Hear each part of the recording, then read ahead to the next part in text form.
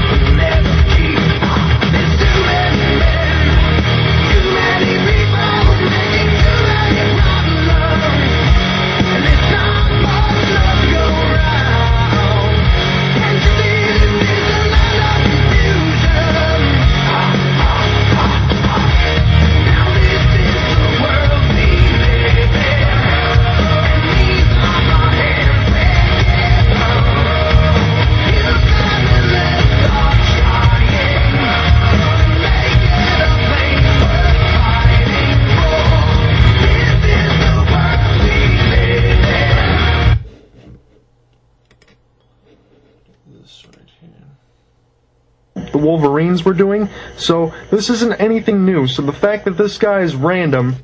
Oh, go ahead.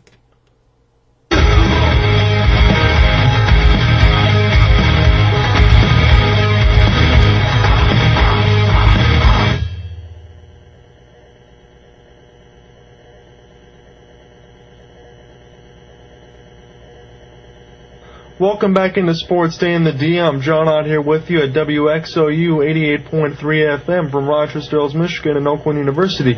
You can get at me at Facebook and Twitter here on TBU Gunslinger, and let me know what you think about these comments that I'm about to read from this Pro Football Weekly article where a random GM had slammed the Detroit Lions for how they're playing so far this season. Now, before I get into these comments, I just want to say the fact that this guy's a random GM, you might call it gutless and all of that, and we'll get into some of the Dom Raiola comments as well for the Lions, but in terms of it being random and everything, this has happened before. When you think about Michigan Wolverines losing to Appalachian State, there was a random guy that came out and criticized a lot of the stuff that the Wolverines were doing, so this isn't anything new. So the fact that this guy is random, and my guess is that maybe his team had lost to the Detroit Lions because some of the comments that he made, while truthful, which we'll get into, were pretty heavy-hitting, and it should be an awakening for a lot of Lions fans and the team in general. But let's get into that. So this is a random GM that spoke to Pro Football Weekly. First quote, "The one thing that's clear, they are not as close as a lot of people have tried to make it seem," the GM told Pro Football Weekly. "They are a one-dimensional offensive team that if quarterback Matthew Stafford is not on, people are figuring it out. If you take wide receiver Calvin Johnson out of the game, he only has 1 touchdown through 4 games compared to 8 touchdowns at the same time at this stage last season. Who else do they have that can beat you?" And what I say to that is, in terms of the double teaming and everything else, the other receivers haven't proven that they're going to be able to beat you when Matthew Stafford tries to hit them with balls because they haven't scored a lot of touchdowns. And when you think about it, Matthew Stafford has not hit Calvin Johnson this season in 4 games for 1 touchdown. Calvin Johnson has 1 touchdown, but Matthew Stafford has not hit him for a touchdown so far this season. So, big concern going forward. Let's get into some more quotes. The GM says, "They are not a team that I think is ready. If I'm going to go over there and take over the job, I'm not thinking that it's going to be a quick fix." And we'll get into some player personnel as he goes in here, talking about how the Lions had picked up a lot of questionable characters. Nick Fairley, Titus Young, Mikel LaShore, the Lions have targeted a lot of issue guys, more so in Schwartz's first few years, one league talent evaluator said. A big problem was that their leaders were not leading by example. Calvin Johnson and Brandon Pettigrew were uncharacteristic, making drops, and Ndamukong Suh has disappeared. Critical comments there for the Lions. They don't have enough good players, and the players that they think are good are not that good. Suh belongs on the all-hype team, and defensive end Cliff Averill is not that good. Put him on any game, and you can watch him get blocked time and time again. Corey Williams is solid, but nothing that wows you or makes you wonder how they're going to block him. And the other guy, he didn't even know this guy's name, Kyle Vanden Bosch, is a try-hard guy, getting up in years, that doesn't really threaten you. For as much as people talk about that D-line and all of its depth, where are all the players?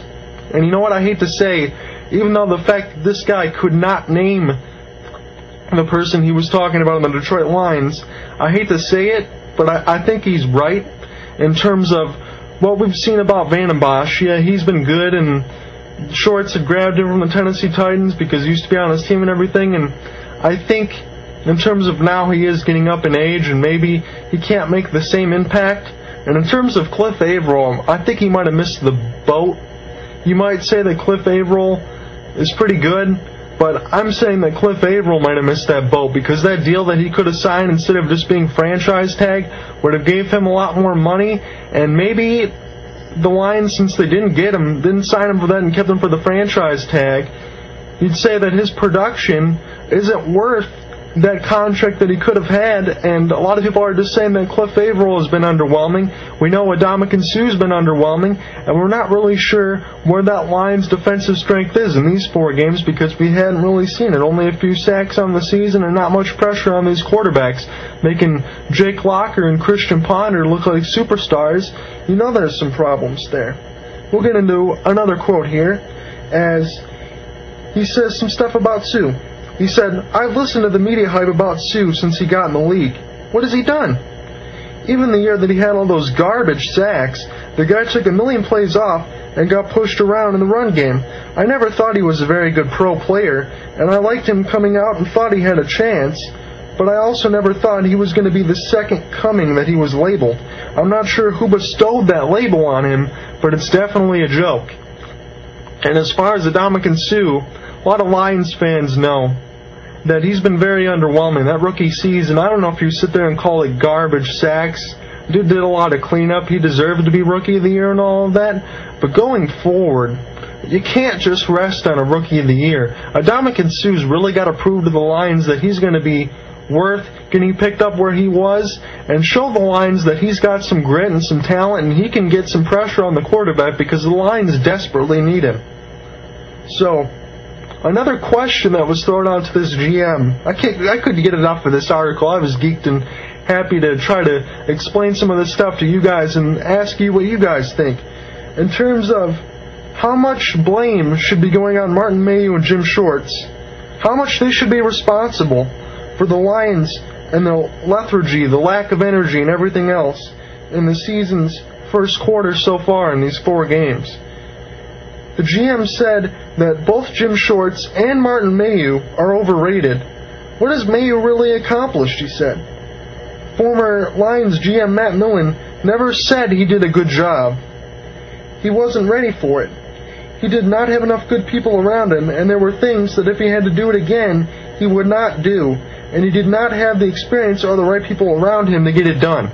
Now this guy, in terms of what the quote was just about, he was defending Matt Millen in terms of Matt Millen did not have the player personnel and Martin Mayhew wasn't a great general manager and all of that. So Martin Mayhew is the reason why Matt Millen didn't succeed. And I consider that to be completely preposterous. I don't understand where that's coming from. If you're going to sit here and tell me that the Lions fans going 0-16 and 1-15 with the bags over their heads were willing to give Matt Millen another chance to be the GM of the Detroit Lions, you got to be kidding me. You say one thing, well, yeah, you got your Calvin Johnson and all that. Well, that's all he got you. Everybody else that he tried to get, like Joey Harrington and these tackles and all that, they were all misses. All misses. Matt Millen didn't have anything to do with the success of the Lions going forward.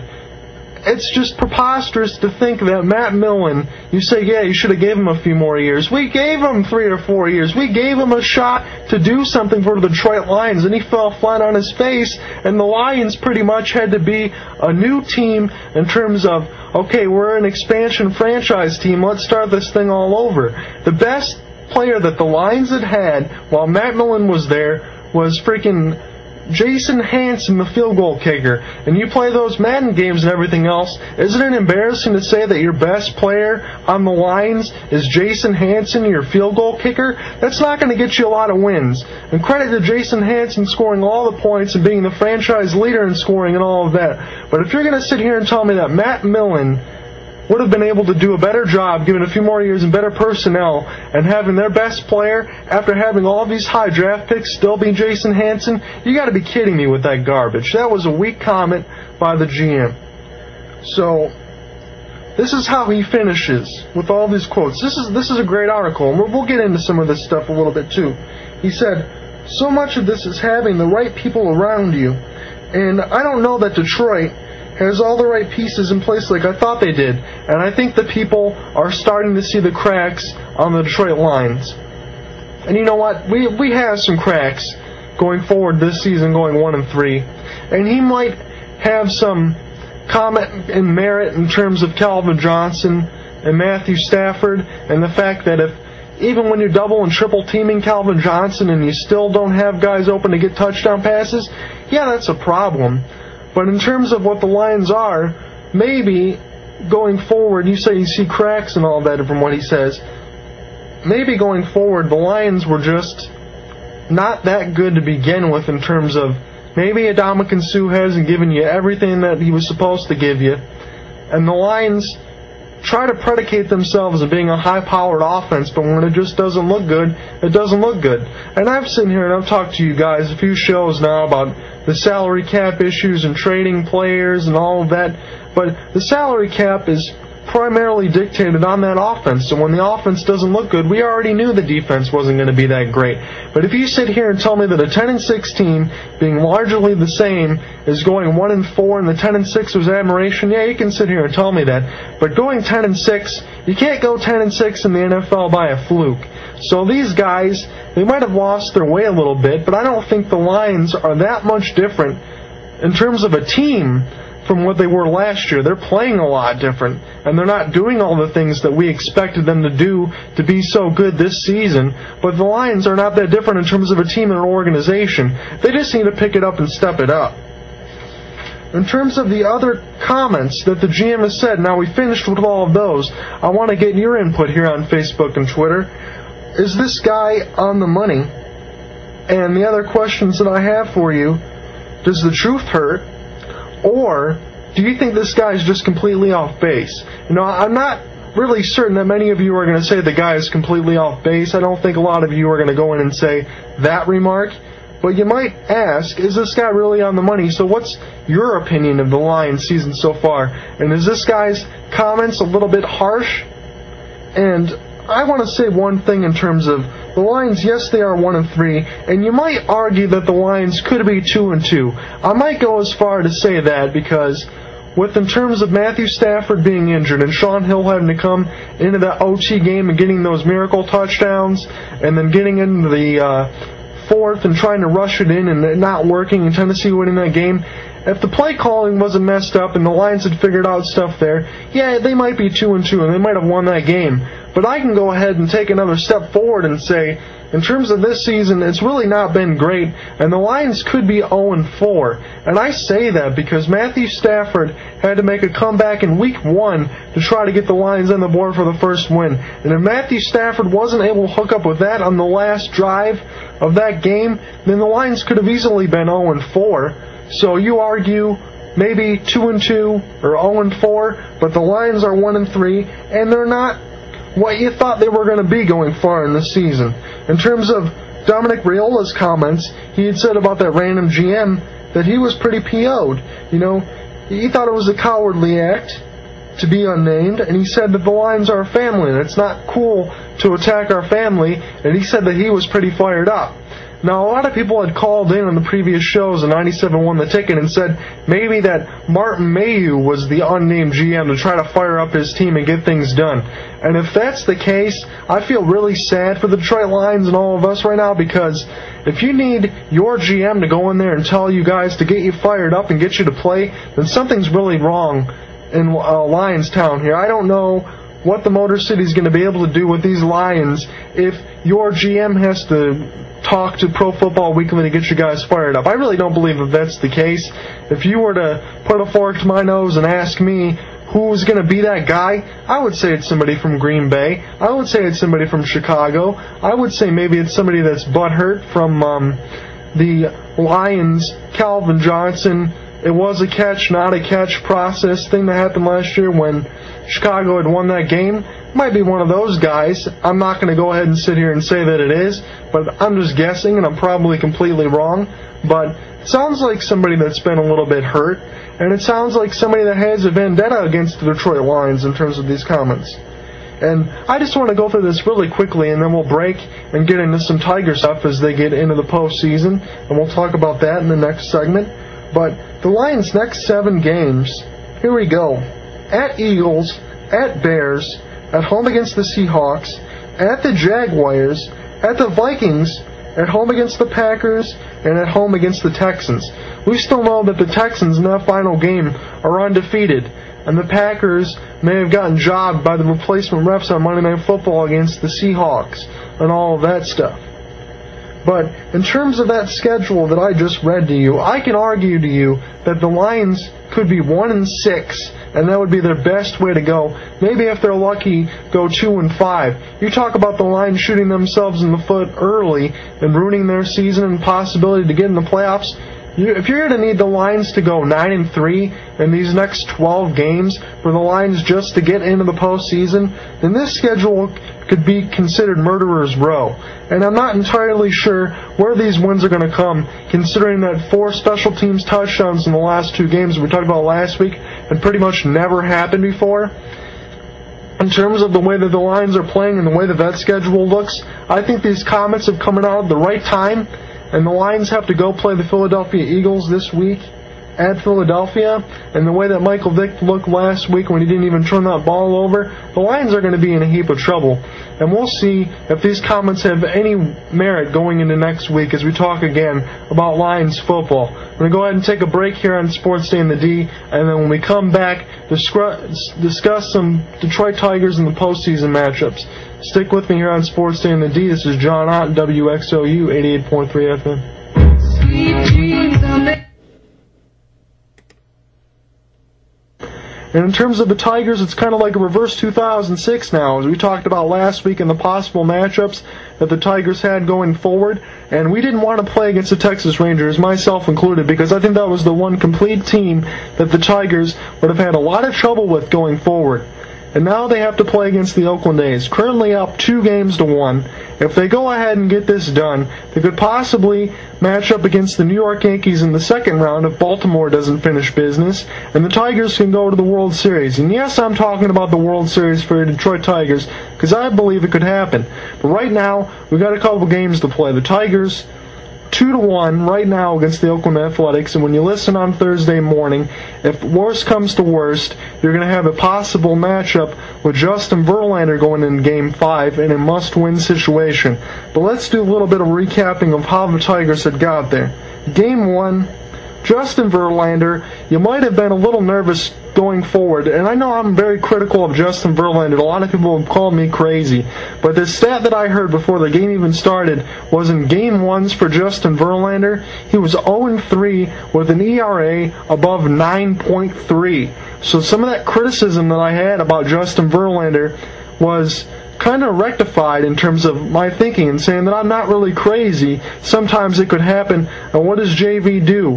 He shrugs off that first bomb from Coco Crisp off the first hit of the game, first batter, leadoff hit and everything. Shrugs off that first home run, and he goes and only gives up 1 run and strikes out 11 Oakland A's batters. And there was some silly comments by Josh Reddick of the Oakland A's talking about how Justin Verlander gets an extended strike zone and that it's just not fair and all these things. And a lot of these comments that have been going around with the Oakland A's, and I'll get into it, in terms of what I think about what they're doing, call the Oakland A's just a bunch of crybabies pretty much, because you go ahead and talk about all that stuff about the extended strike zone with Verlander. If he wants to go ahead and rectify the way that he's playing, yes, he did get 1 home run so far in this series off Joaquin Benoit as soon as we get up bombs off everybody, and we'll go forward to that into Game 2, but dude struck out 6 times. I mean, if you want to go ahead and sit there and talk about criticisms, why don't you criticize your own play before you go ahead and complain about Justin Verlander and that strike zone? So, in Game 1, that stuff happened with the 11 Ks and Verlander and the Reddit comments, and you got the Alex Avila home run, and you got some unlikely production as the Tigers had won 3-1, because you didn't get any production in this game from Prince Fielder or Miguel Cabrera. In Game 2, Tigers win 5-4 in a game that a lot of you guys didn't get to see because the game was broadcasted on MLB Network, and I hate to say it, but that's just the way that things are going nowadays. So if you guys need to go ahead and hit up some B-dubs to go eat some good food, and shameless plug there for you, B-dubs, so pay me. But if you need to go ahead and do that in terms of hitting up a game and all of that, go ahead and do that if you need to go do that, because you can go ahead and enjoy the atmosphere in the games with a lot of friends. But a 5-4 win for the Tigers. Cabrera gets off the schneid. He gets a couple of doubles and a single and goes 3 for 5 in this game. And of all people to hit you a game-winning home run, how do you feel about Donkey Kong Don Kelly? Because Jim Leyland's always so tickled pink for him. And homeboy hits his sac fly to get the job done for the Tigers to win 5-4. I couldn't believe it. And in terms of everything that we had talked about, of being controversy, because controversy is one thing that always seems to circle around playoff games, and that gives us something to talk about in terms of not just wins and losses. The controversy gives us the fuel on the fire to maintain everything on these sports shows. And Al Albuquerque, the amazing Al, the guy with the great slider for the Detroit Tigers, I feel better for the guy because he goes and takes a line drive off the dome, and he's been out for a long time. Then he comes just about the end of the regular season, up and into the postseason, and he's just playing some great baseball, pitching great for your Detroit Tigers, and he gets a comebacker to the mound. He kisses the baseball, throws it over to first, and Prince Fielder steps on the bag, and it's all done. And there's been a lot of unsung heroes for the Tigers so far.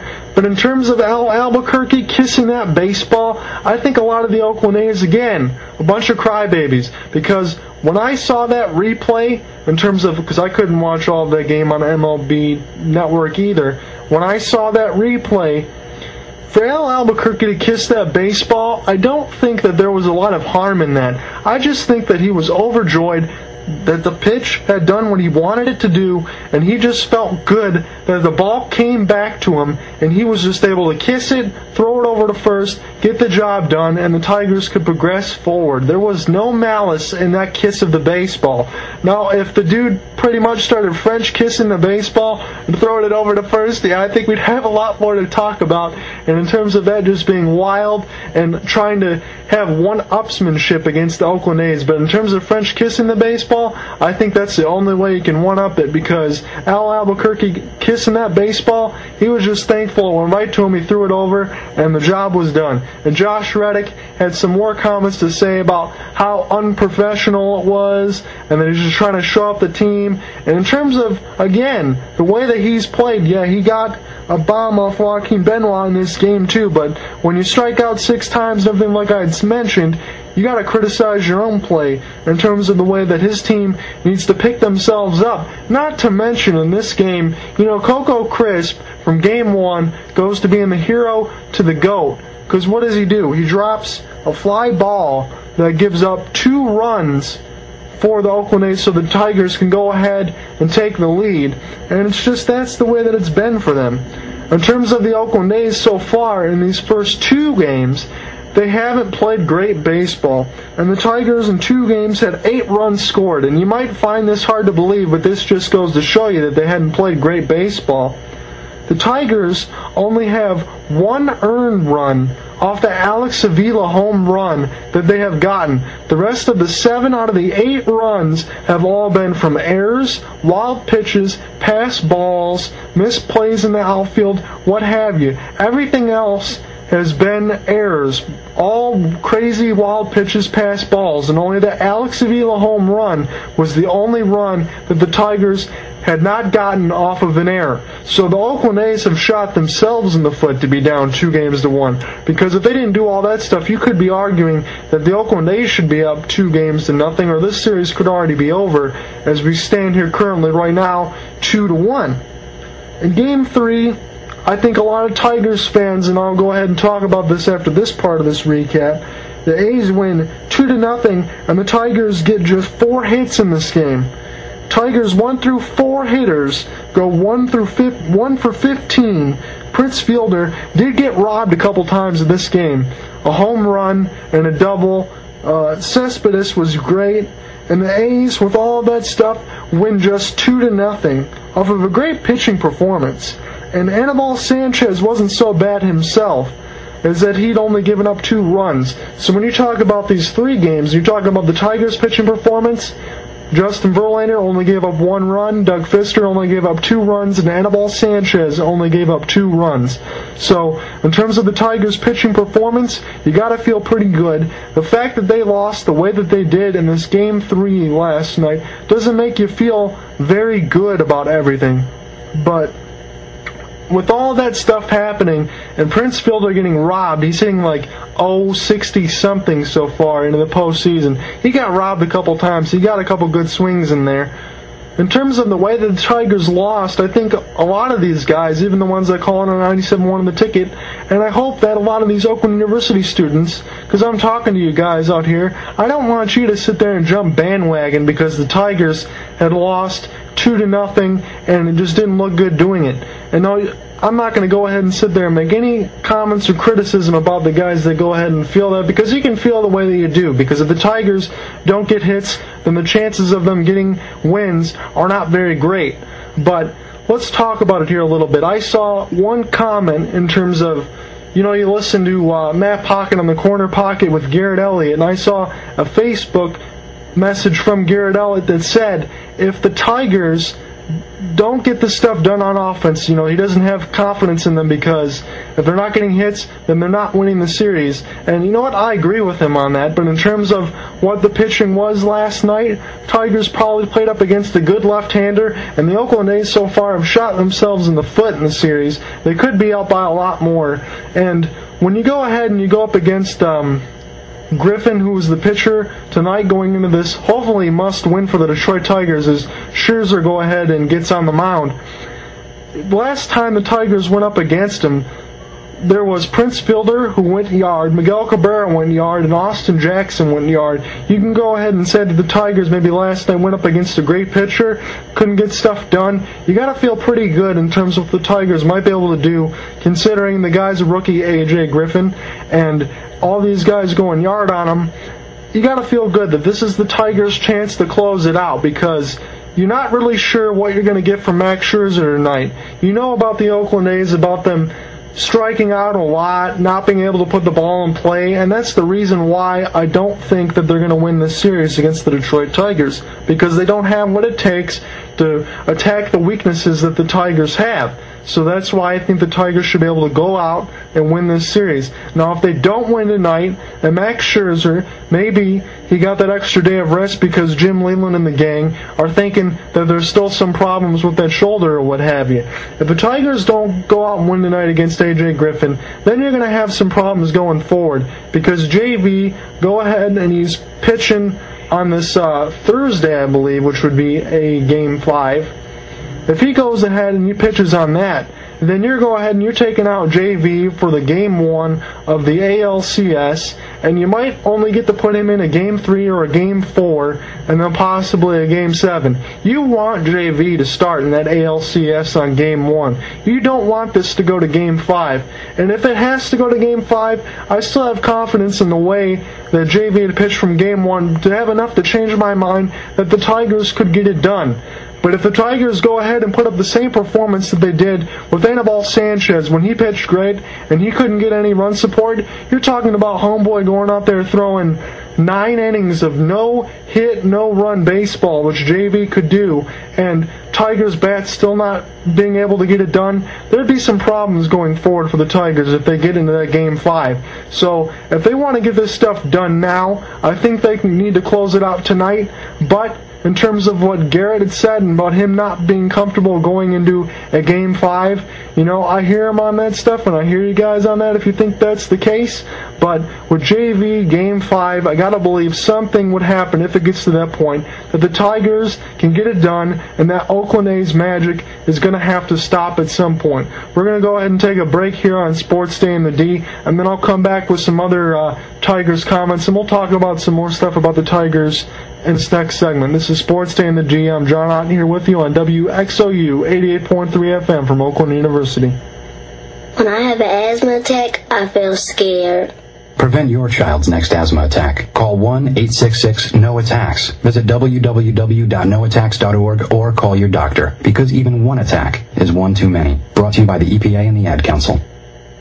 Hello, I'm Julia Lucci, your PSA Director, and this is your campus calendar for the week of October 8th. This week, from October 8th until the 12th, is the week of champions, leading up to the madness. There will be plenty of events, so make sure to check in every day at the CSA website Major Events Schedule. On Monday, October 8th, Oakland University will be welcoming Republican Vice Presidential candidate Paul Ryan from the Romney-Ryan campaign. Ryan will be speaking at an on-campus rally in the Arena at 7 p.m.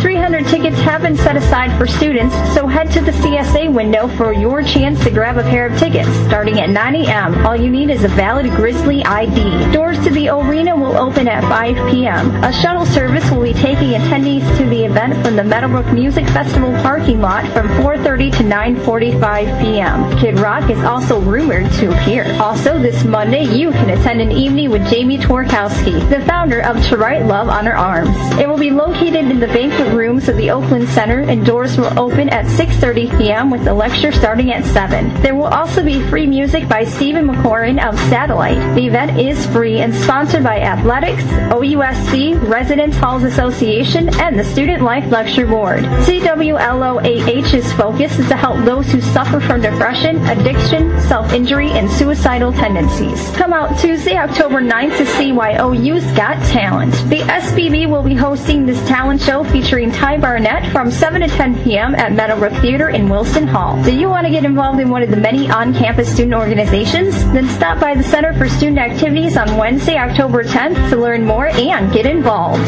The event is all day from 10 a.m. until 6 p.m. Join the AMA and the FMA for their business fashion show and learn how to dress for success this Thursday, October 11th. It will be in the banquet rooms of the OC from 7 to 9 p.m. WXOU will also be on hand to provide some music. Head out to the Hamlin Circle from 10 to 11 p.m. for a pizza giveaway put on by Athletics to prepare you for the madness.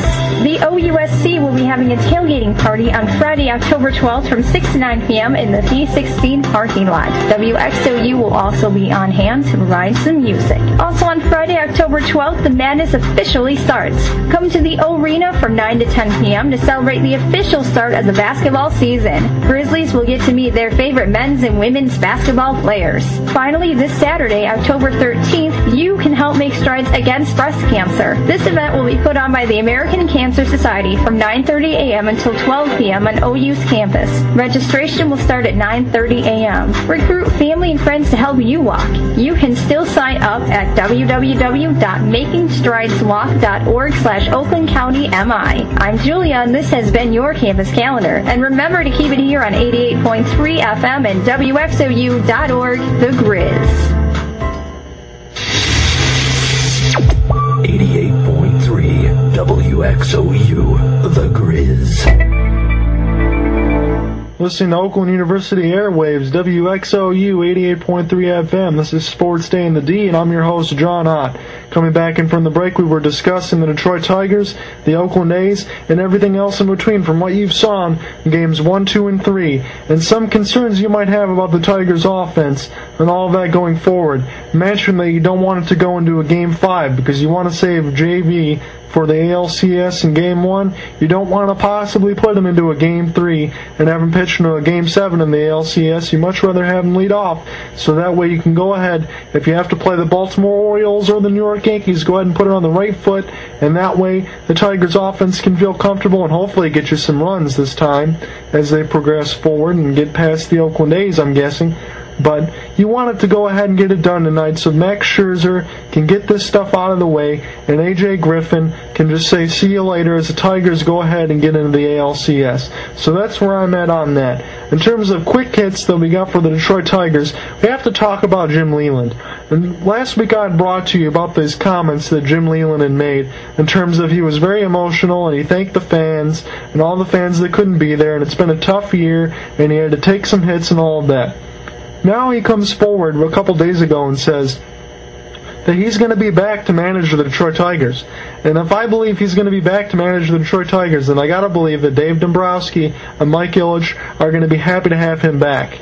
And that's just where I'm at on that. I don't think that there's any other way that if Leyland says he wants to come back, I don't think there is any way that he's not going to be back. That's just where I'm at on that. Because Terry Francona, who's a good manager in his own right. You can make fun of the Boston Red Sox and the chicken and beer and Josh Beckett and all of that. I think the Terry Francona problem that happened last year to getting Bobby V fired this season, so there's no more Red Sox manager. I think the Terry Francona problem was just everything that was going on in terms of the Boston locker room, not so much on Terry Francona. And he must have been proven right on that regard, because as soon as Manny Acta was let go for the Cleveland Indians, who I thought could have been a good replacement for Jim Leyland if he were decided to leave. I don't think he's going to end up leaving.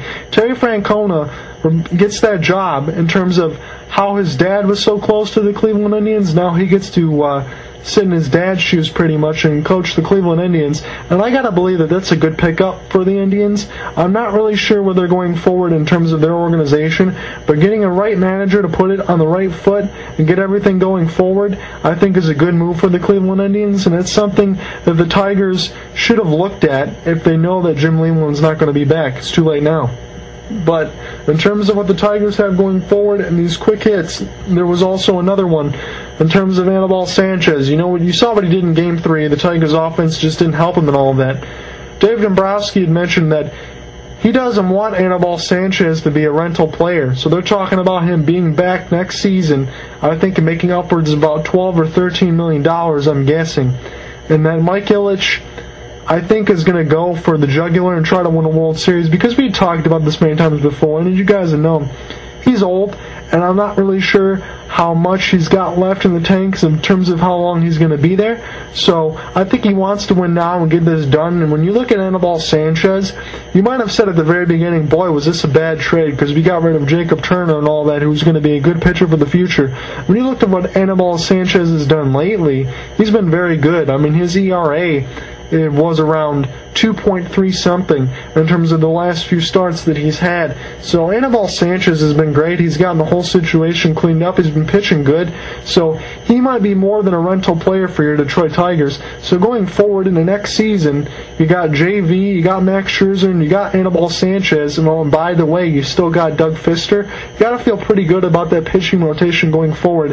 And hopefully next season when the Tigers go in, they can go ahead and make the situation just a lot easier and get into that postseason like they were supposed to, getting into it a lot easier and getting the job taken care of. So all these quick hits in terms of Leyland being back and Anibal Sanchez possibly being back makes me wonder one other thing.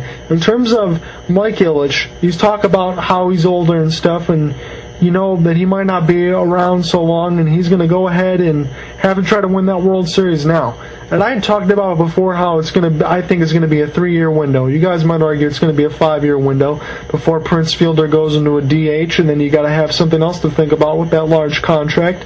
Think about it this way.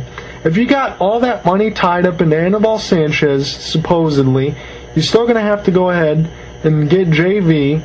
You still got to go ahead and pay Miguel Cabrera because his contract's going to be up. They're going to do everything they can to have him stay here, and I'm sure he's going to stay here. So he's going to have to be the highest paid Tiger. You got Prince Fielder with that $214 million. I know Mike Ilitch is a very rich man. He's got a lot of money, but where the heck is all that money coming from? And how much is he willing to spend in terms of it being an open pocketbook? And I know there's no salary cap in baseball. I'm just wondering, how much is Mike Ilitch willing to spend for the Detroit Tigers when you got all these big names?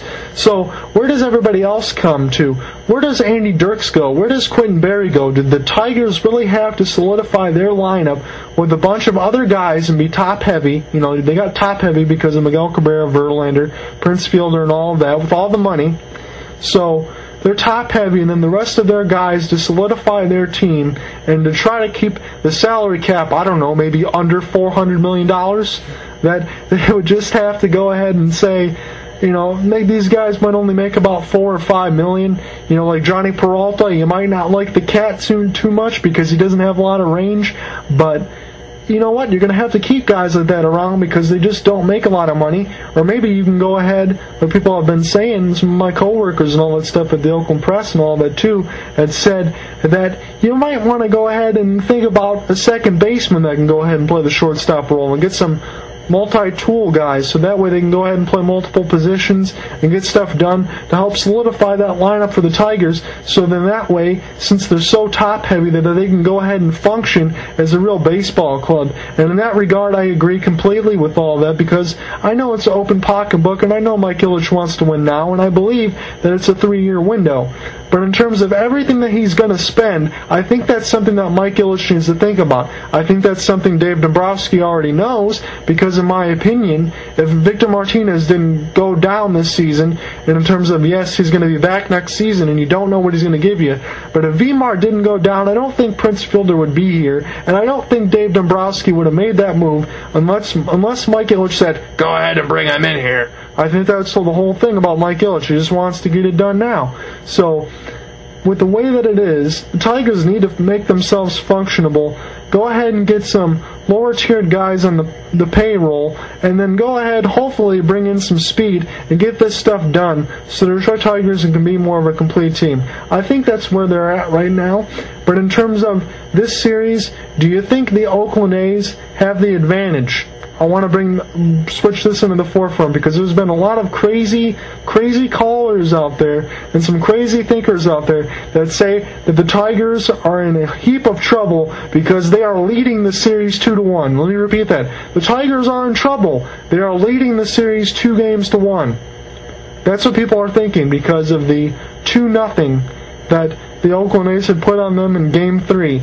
So if the Tigers really are in trouble, I think, boy, it's a great place to be in trouble when you got a lead in the series. That's all I got to say about that. Hopefully the Tigers bats go ahead and wake up and get this series taken care of as we go ahead possibly. If you were going to ask me right now, I would say that the New York Yankees will go ahead and pull it out, and the Tigers will go ahead and play them in the ALCS. Now, if it doesn't happen, if the Tigers don't go ahead and play against the New York Yankees and they have to go ahead and play against the Baltimore Orioles, I won't feel so good in terms of the fact that the Orioles remind me of how the Tigers were last season. You know, when the 7th inning or later, they go ahead and they win a lot of one-run games, and then if you get them into extra innings, they go ahead and take care of all the extra inning games. And you talk about magic, you talk about all that stuff, you know, you say the Oakland A's have a lot of magic with all these walk-off wins.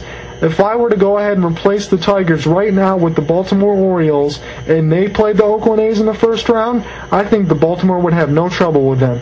In terms of the fact that who's got the magic, I'd say it's the Baltimore Orioles. And, by the way, I think magic also comes from being a complete team, and I think the magic is going to run out for the Oakland A's.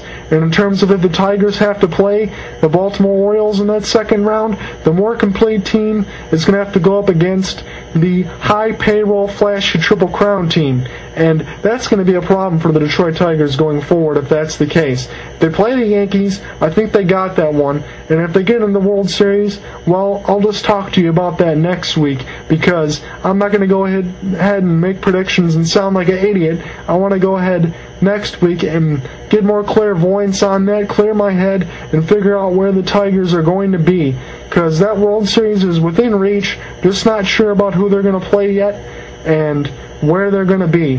So this is going to be another segment of Detroit Tigers Radio. If I got some time in here, we might come in the next segment, or I might just end up playing some music. We'll see where it goes. In terms of a game that I want to review and talk to you guys about, we might try to get that into that right now after the break. Be right back here on Sports in the D, WXOU. Hey, Billy. Yeah? Do you want to go to the state fair? Yeah. Do you want to ride the roller coaster? Yeah. The big one? Yeah. The one with the reverse flip? Yeah. Well, you can't. You see, Billy, when you throw away money on wasted electricity, you throw away everything you could have done with it, including going to the state fair. Oh, man. Cheer up. This year your parents will make it right. They're going to visit EnergySavers.gov, where they'll get tips on how to save energy and money. Then they'll add extra insulation and get a few of those Energy Star appliances. They could save hundreds of dollars a year. And you know what, Billy? What? They'll take you to the state fair next year. But I want to go this year. I know you do, Billy. I know you do. Saving energy saves you money. Learn more at EnergySavers.gov. Brought to you by the U.S. Department of Energy and the Ad Council. 88.3 WXOU, The Grizz. John out here back with you on Sports Day in the D. This is going to be the last segment on WXOU 88.3 FM from Oakland University. Just want to get something that really grinds my gears, a la Peter Griffin Family Guy style, in terms of something I wish was back on the air, and it isn't anymore. In terms of Pros vs. Joes, I thought it was a good reality show. We know we have to watch all this reality show garbage and a lot of this stuff.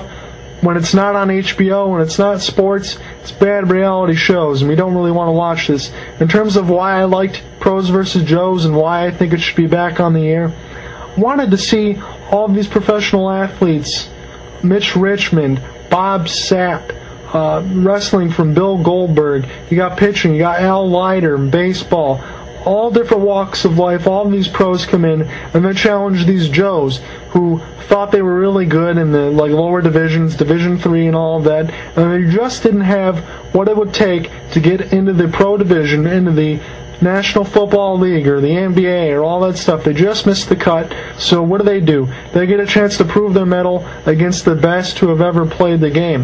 And in terms of why I liked it, I thought Petros Papadakis was a funny host. I'm not talking about Jay Glazer and Michael Strahan in seasons 4 and 5 and having to be a tournament-style competition. I didn't like that stuff, and they weren't that funny. I just wanted to see all of the best from the league's best go up against these Joes and show them that you don't have what it takes to get in here. I mean, heck, they even put Ricky Williams in there when he was still Pro Bowling and all that stuff before he got into the drugs and all of that. I mean, these guys did everything they needed to do to show these Joes that they couldn't get in.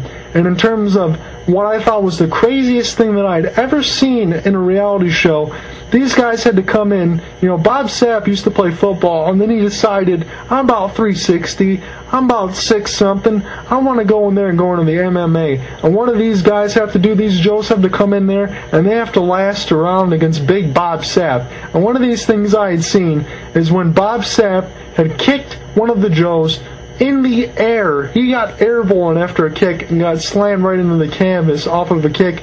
Pretty much knocked him out. He was pretty much concussed, lights out, everything. And it was just funny not to see the guy get hurt, but to have them try to compete because, there was no punches that were pulled in this show, and that's why I liked it so much.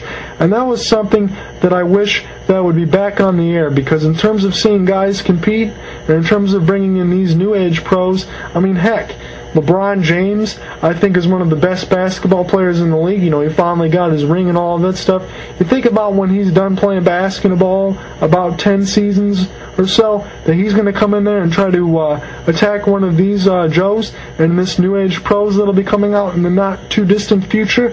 I'd love to see that happen. So Spike TV, get Petros Papadakis back in there, and let's see some pros versus Joes, and let's get some good stuff in there so we can see how the best that really ever played the game matched up against the wannabes that want to try to compete against them. This is John Ott signing off for another edition of Sports Day in the D. Hope you guys have a great weekend. It's getting cold out there, so make sure you dress right and get all your homework done and have some fun along the way. Talk to you guys next week. Peace out. This is the sound of a flat-screen television hurled off a building. Now the new